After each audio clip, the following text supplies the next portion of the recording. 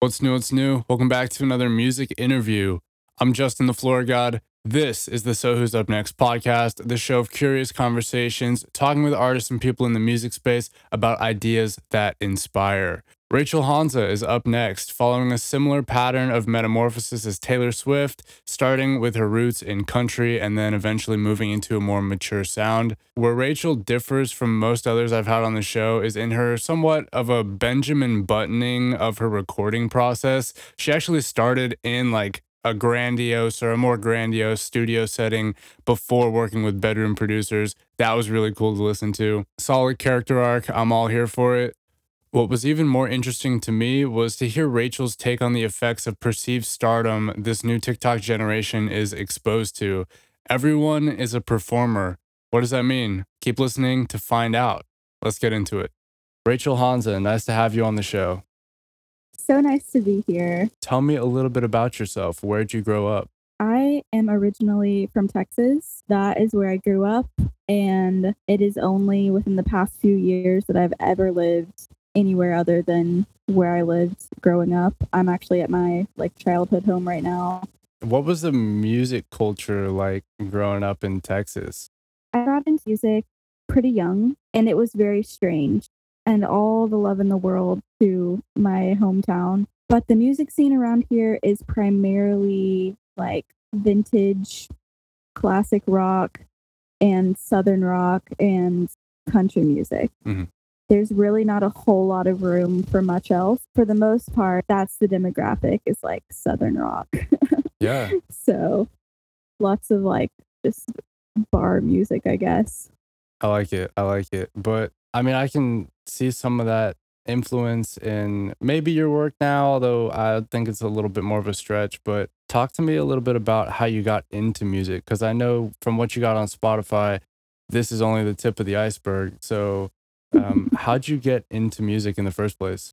Like a lot of kids around the 2000s, you had the like Hannah Montana and the High School Musical and all of that. That was Yeah. like suddenly influencing us to be like, hey, you can be us. You can be a star. You can be awesome. And for some reason, I also I didn't listen to JoJo's music growing up, but I knew that she was a musician who was very successful at a young age. So that was also someone who like influenced me. I think like Hilary Duff and Ali and AJ was big. I think I definitely underestimate their influence on me. Mm. All of those people, and then OG Taylor Swift, like Yeah. on my iPod Shuffle. All of those were like the pop and country, I mean, Taylor Swift country, like influences that inspired me to kind of write. My older brother, though, was in a band and he was with his two buddies. I thought it was amazing. I thought it looked so fun. So I would beg my older brother to teach me guitar. And one day he finally taught me a few chords. And I think I went home and searched like Ultimate Guitar to look for the chords to like a Taylor Swift song. That's kind of the abridged version of how I got into music. A lot of people are influenced by like, oh, my parents always listened to like the Eagles or like my parents did that. It just didn't that wasn't the kicker for me. It Right. was definitely the like the pop and more like singer-songwriter stuff that drew me in. My parents were the most supportive parents. I would always go into the living room with my guitar and my like songwriting journal and they would like turn off the TV and I would play them covers and originals and my parents would do this like cute thing where I would sing an original song and every time they'd be like, who wrote that? You didn't really write that. And Yeah. it was just like a huge confidence boost. Mhm. But eventually that turned into me in my teenage years being like, hey, mom and dad, I found this like studio and this producer and like this stuff that they make sounds like incredible. Can we check this out? And we all had no idea what we were doing, but they were just kind enough to let me check it out. And so I went and played some original songs for this like producer in the middle of Texas. And they were like, this is awesome. Yeah. Let's do this. And then I made a country EP and I don't talk about that a whole lot, but that's the beginnings. I mean, my life wouldn't have been the same without that part of my life. So Yeah, so tell me a little bit about that because it definitely has more of that early Taylor Swift country singer-songwritery vibes compared to where you're at now, which I think is a bit more like indie, like definitely way more indie. I hear a lot of maybe the 1975 Japanese Breakfast comes to mind as well. Phoebe Bridgers for sure, I think is one that you definitely remind me of a bit. Wow. But yeah, tell me first though about that early country EP. Like, what was that process like? Like, what was a big takeaway from making your first project like that and working in a studio? It feels like production wise, I started at the top. I Mm. started with huge, I mean, not huge studio, but like decked out studio musicians, Oh and wow. like, yeah, and like huge room with a vocal booth and all of that. That was my first recording experience. I mean, I think I wouldn't have done it any other way because it felt like I stepped into a dream when Mm. I was in there and I was like, I'm like literally living the life right now. Mm. I just played this song acoustically for these like studio musicians, play it like once, and then they're like, yeah, yeah, sounds good. Like we got it. And they just go in the studio and play like the best country pop song I've Wow. heard. Yeah. I mean, it was more country. It was Mhm. definitely more like straight country, but I was amazed. I couldn't believe that that's like how it worked. And it felt very surreal. So that was like my wide eyed introduction into country pop. Of course, the stuff that I wrote was extremely derivative of Taylor Swift. And I mean, what can you say? Yeah. She just opened the floodgates to a generation of girl musicians who like really latched onto her sound and her like vision for what a song looks and feels like. I had the time of my life for a while, and my parents were so kind. We would take trips to Nashville and like have meetings with various middle-aged white men, and that was music for me for a while. I felt, yeah. So those were kind of all the pros. I felt like after a while, I think the burnout happened Mm. because I didn't have like a community of people who were inspiring to me. I kind of had already pushed myself into the music business mode, and I had very little like inspiration coming in and a lot of pressure to like output Right. like good content. And at the time, there was hardly a way to connect with your listeners. I mean, you had YouTube, Mhm. but like it's nothing like the opportunities that exist today to literally play a song and have people hear it and connect with it. If Yeah. that makes sense. Yeah. I think that's a really interesting vantage point that you've had because that just seems like completely backwards to almost everyone else I've talked to on the show. Like, it's always, I started in my bedroom. Like, look at where I'm at now. Like, my bed's right behind me. You know what I mean? Like, these super Yeah. humble beginnings. And then it's like you build up to whatever you can build up. And then you hop in the studio one day and it's like, wow. But to see you start there, I can only imagine what kind of pressure, like you were saying, that really puts on you even after a short time. Kind of curious about how you might have coped with that. Obviously, some time has passed since that initial project. Is there anything you've learned that's really helped you like lock in? Maybe the inspiration is not all there, and you just do this one trick or maybe a few tricks to enter that headspace and get back to making some good songs. Well, I had put a lot of pressure on myself during that time, like I said, and I didn't know. This to me seems like a relevant point of the whole story is like I'm an introvert. Mm. I didn't know that. I was playing a bunch of cafe shows per year around 2013 and 2014. I was playing a ton of shows where I was like the only person my age, the only person playing music that I liked to listen to. And I don't say that to be mean.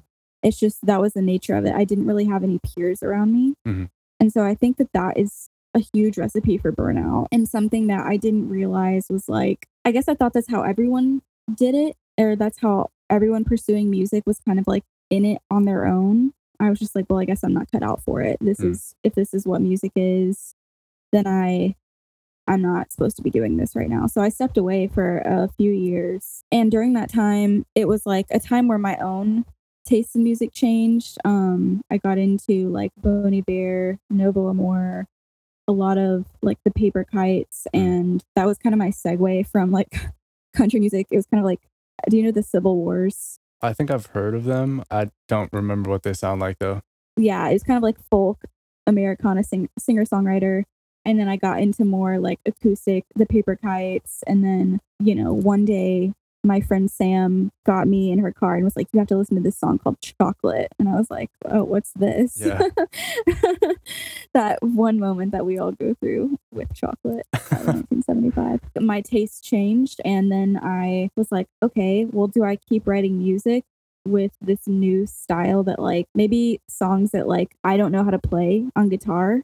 Because all growing up, I had written songs that I could just play acoustically. Mhm. And it was kind of like, okay, I can always play this in any open mic night because I wrote it on an acoustic guitar. And then Mhm. my taste changed into like Bon Iver, and I was like writing songs that I like couldn't play. And Yeah. so that was kind of a stage that I entered into for a while of feeling kind of like, okay, well, I don't know anyone who can make this a reality. So I guess it's just never going to happen again. And the whole concept of like a bedroom producer did not exist in my mind at this time. And like, I'm not sure when that started becoming a thing or if I was just sheltered to it, if that makes sense. Because obviously you have people like Billie Eilish coming out of Phineas's bedroom producing originally, and The Japanese House was originally bedroom produced. And so I think I like heard more about these things and I was like, well, I'm not a producer, so like I still can't do this. And then I moved, and that was a huge new chapter in music and opened a whole new world of possibilities. That's kind of like the catching up to the latest era, if that makes sense. I like that. I'm a little curious though, because you said that earlier that you were an introvert, but then before that you said that your initial downfall, at least with the first project and maybe even leading up till now and maybe now as well, is the lack of community that you felt back then. What's it like trying to navigate that space, being not antisocial, but maybe not as social as you might like in certain situations, while also trying to build community? What's that been like for you? So I think that is the thing that I try to like emphasize with people is introversion doesn't necessarily mean that you're not a people person. It just means like you have to be aware of your limits. And I just wasn't aware of mine. And also it had to do with this like uncomfortability with being in any kind of spotlight. And so that is more where it kind of like wore on me, was running into people at the grocery store and their first question to me being like, oh, how's music going? And I just didn't feel, I think I was just uncomfortable for a long time with this amount of artificial spotlight that felt very unnatural to me, even if it was a small spotlight of like music being the only thing that some people knew about me. And so I think that's the part as an introvert that I like didn't know how to be that visible to people. So it was less about like being antisocial and more about understanding myself and understanding the type of like inspiration and I guess recharging that I needed as a person to feel like I could want to do music, like it was something. So as far as your question, the next part was moving to where I live now in like Central Virginia, and moving to a college town where there was a ton of like indie bands around my style. And I try not to let age be a factor like in music for me, but having grown up in a world where all of the musicians were like 20 years older than me that I feel like I knew, it was just really nice to have people around me who are closer to my age and like making music that they liked and that I liked, and they were doing it in their bedrooms. And I was like, oh my gosh, I had no idea that this world existed. And so balancing that community for me has meant I had to learn how to put myself out there. Moving to a new city, even though I'm an introvert, I really like to face my fears as a person. It's just kind of like a principle of mine. And so I would go to every show that was happening with a local band and like be there and try to network is the wrong word, just like make friends. So it's kind of like equal parts of me putting myself out there and then equal parts those people being really kind. And when I mentioned that I like had an interest in putting out music, I was able to get connected with people who were like, yeah, let's make a song. Here's my rates. And I was like, oh, sick. I didn't know that you could like make a song for this amount of money. I thought it had to be like lots more. And like I didn't know that I didn't have to play the instruments because I think I just thought like, oh, to be a talented musician you have to play like everything. And I've kind of tried to let myself off that hook of thinking you have to do it all. So long story short, that's kind of the balance between that introverted nature and like the community aspect and being around people who you just get and you vibe with and they make stuff that like influences you. I can see where you're coming from. And earlier you mentioned, growing up with influences like Taylor Swift. You mentioned Ali and AJ as well, Hannah Montana, all these people. From a younger age, it seemed like you had this idea of what a star or an artist was like. What you just explained to me there was kind of you facing, and reconfiguring what you think of a star. Like you said, you don't have to do it all. You're just, I don't want to say cog in the machine, that's the wrong phrase, but you're just a part of a bunch of moving parts, and so wherever you fit in with who you can fit in with, that aspect of community building definitely super important. Got to keep a like-minded team with individuals who share a similar vision, and are definitely heading in the right direction. You've probably experienced this a bit more than I have, but it's like I've definitely had those conversations with people who are like, yeah, I'm a musician, but then they don't back it up. It's like, okay, what are you doing? Where are you going with this? Like the whole platform here is literally like, are we going in the right direction? I told you before this, I'm also an artist. I want to make it on that stage. I want to have the spotlight, just like most of the other people I have on here. So Also, one thing that I like should have added was music became collaborative for me.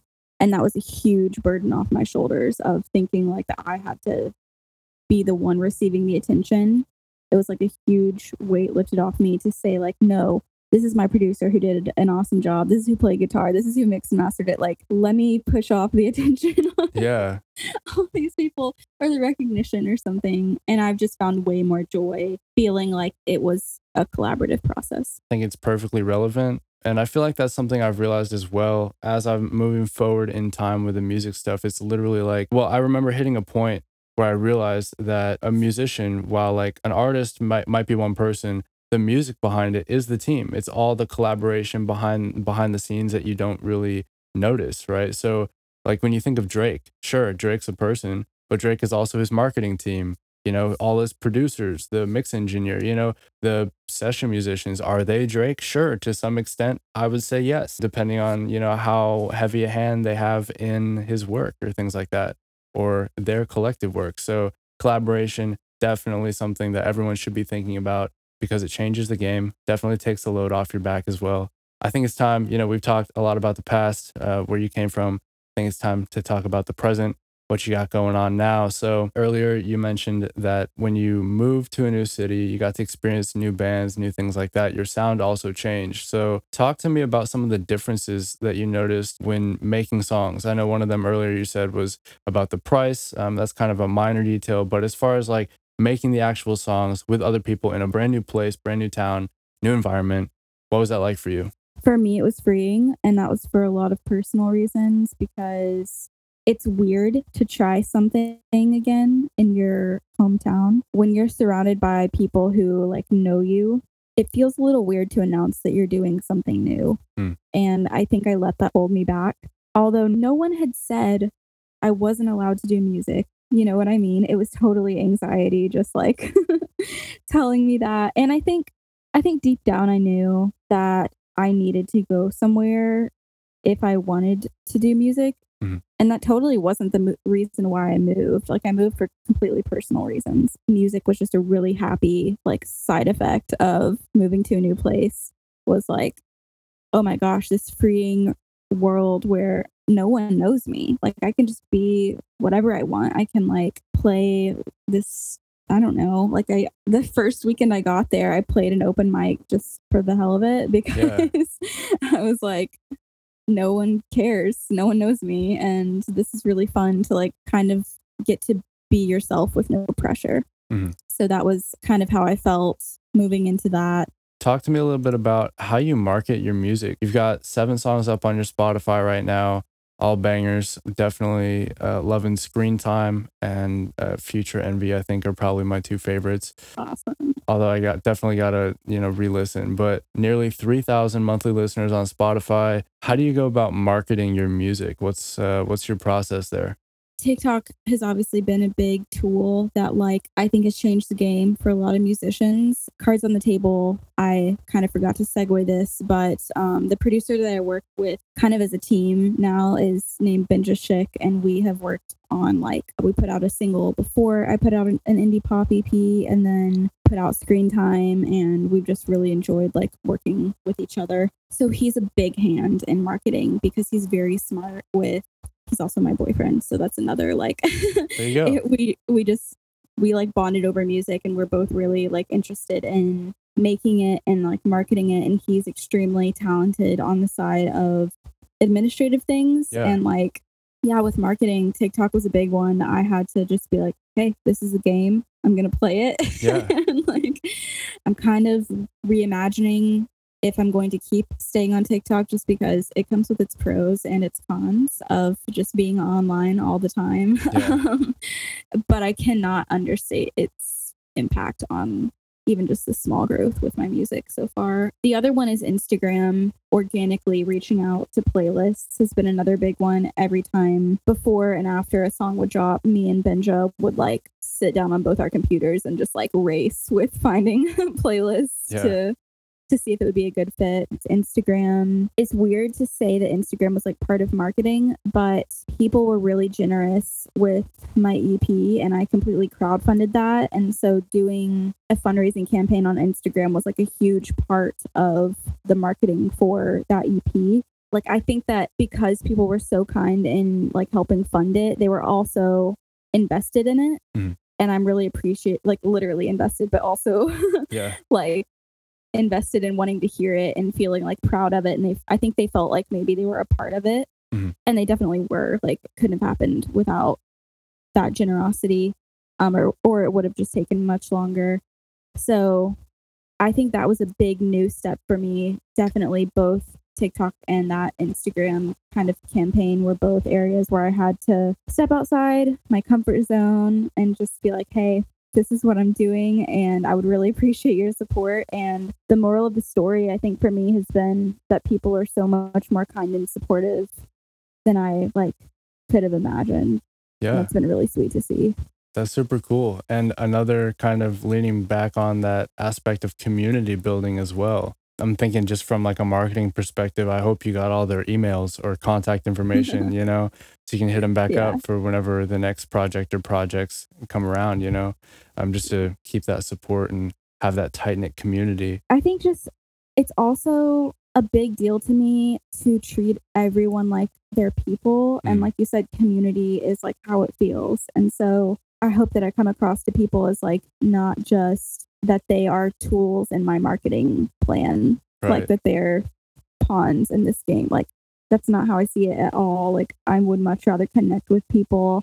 And I think the byproduct of that is actual connections with like fans who like genuinely are bought into who you are, and like you have a genuine relationship with them. So that's kind of how I see it. Yeah, for sure. I think personality has to come first, especially in 2021 and moving forward, given the, you know, environment of socials where it's like, all right, I got to hold up my phone, you know, take a selfie and like talk to people, you know, like face to face. Like, the reason why I shifted to video and doing the thing right now is because it's way easier to have, or I think it's way easier to have a more personable conversation when I can see who's on the other end, and vice versa. You know what I mean? Because before I was just chilling with the audio, and that's great, but you can't connect nearly in the same way, you know? And then I can only imagine what it would be like if, you know, we were in person, or if the whole show was in person. Like, that'd be crazy as well, but maybe somewhere down the line. Hey, exactly. Yeah.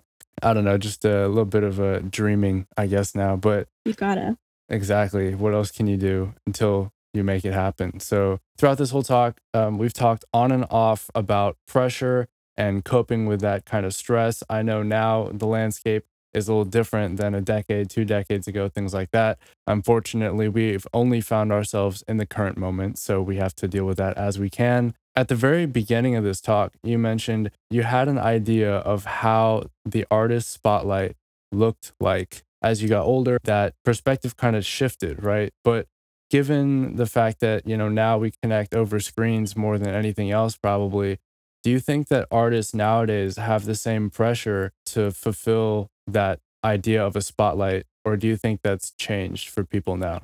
It's definitely unique because that spotlight feeling that I felt like years ago was more due to actually playing live shows and having very little community outside of that. And so it might have been a self imposed spotlight. Had I had that community, maybe I wouldn't have felt like that. Mm. The interesting thing that you bring up with today is like you have that community now more than ever before. And you also have that performance sort of piece from the comfort of your home a lot of times. And that's a strange thing. You don't have to get like TV time anymore on some kind of program. You don't have to necessarily get like radio time. It's less going out and it's more like the world coming in. And there's definitely an invasive feeling to that of like, at what point do you have boundaries? Obviously, if you've listened to Screen Time, you will know that I've had a hard time figuring that out as far as like boundaries. And the internet is such a useful, crazy good tool. And I think I'm getting to hear more good music than ever because of it. Yeah, I also wonder if it's like everyone's a performer. And I think that if did you watch like Inside with Bo Burnham? I've not yet. A few other people told me I should really watch it. You really should.